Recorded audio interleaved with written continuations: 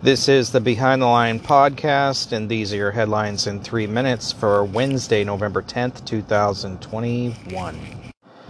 GOP lawmakers are slamming some of their fellow Republicans who voted yes for Biden's $1.2 trillion infrastructure package. 13 Republicans in the House and 19 Republicans in the Senate went along with it. They're saying it's creating a socialism in the government. China has conducted a combat readiness patrol near Taiwan. China's military said on Tuesday it conducted a combat readiness patrol in the direction of the Taiwan Strait after its defense ministry condemned a visit to Taiwan by a U.S. congressional delegation that it said arrived on a military aircraft. President Joe Biden and Chinese President Xi Jinping will hold a virtual summit next week, according to the New York Post. Well, that should be an embarrassment.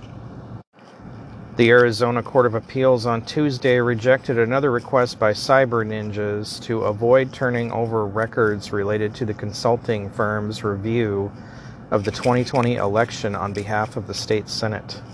President Joe Biden's Build Back Better plan would make the United States the highest tax country in the developed world if it passes as currently configured, according to the conservative-leaning Tax Foundation.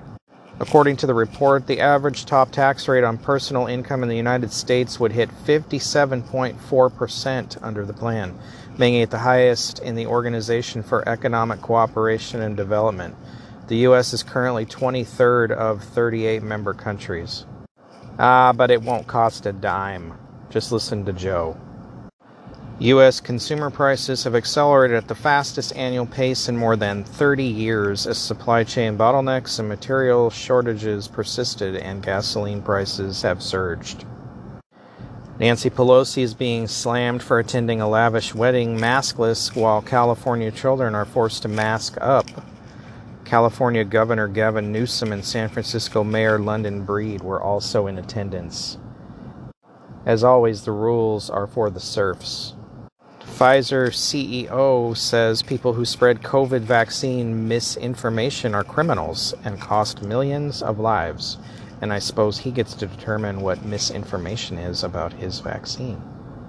The infrastructure bill is targeting cryptocurrency. A new provision of the bill will require brokers to report those transactions for digital assets such as Bitcoin or Ether to the IRS in the shape of a 1099. Infrastructure, huh? These have been your morning headlines. I hope you have a great day. For more, visit BehindTheLinePodcast.com. Thanks for listening.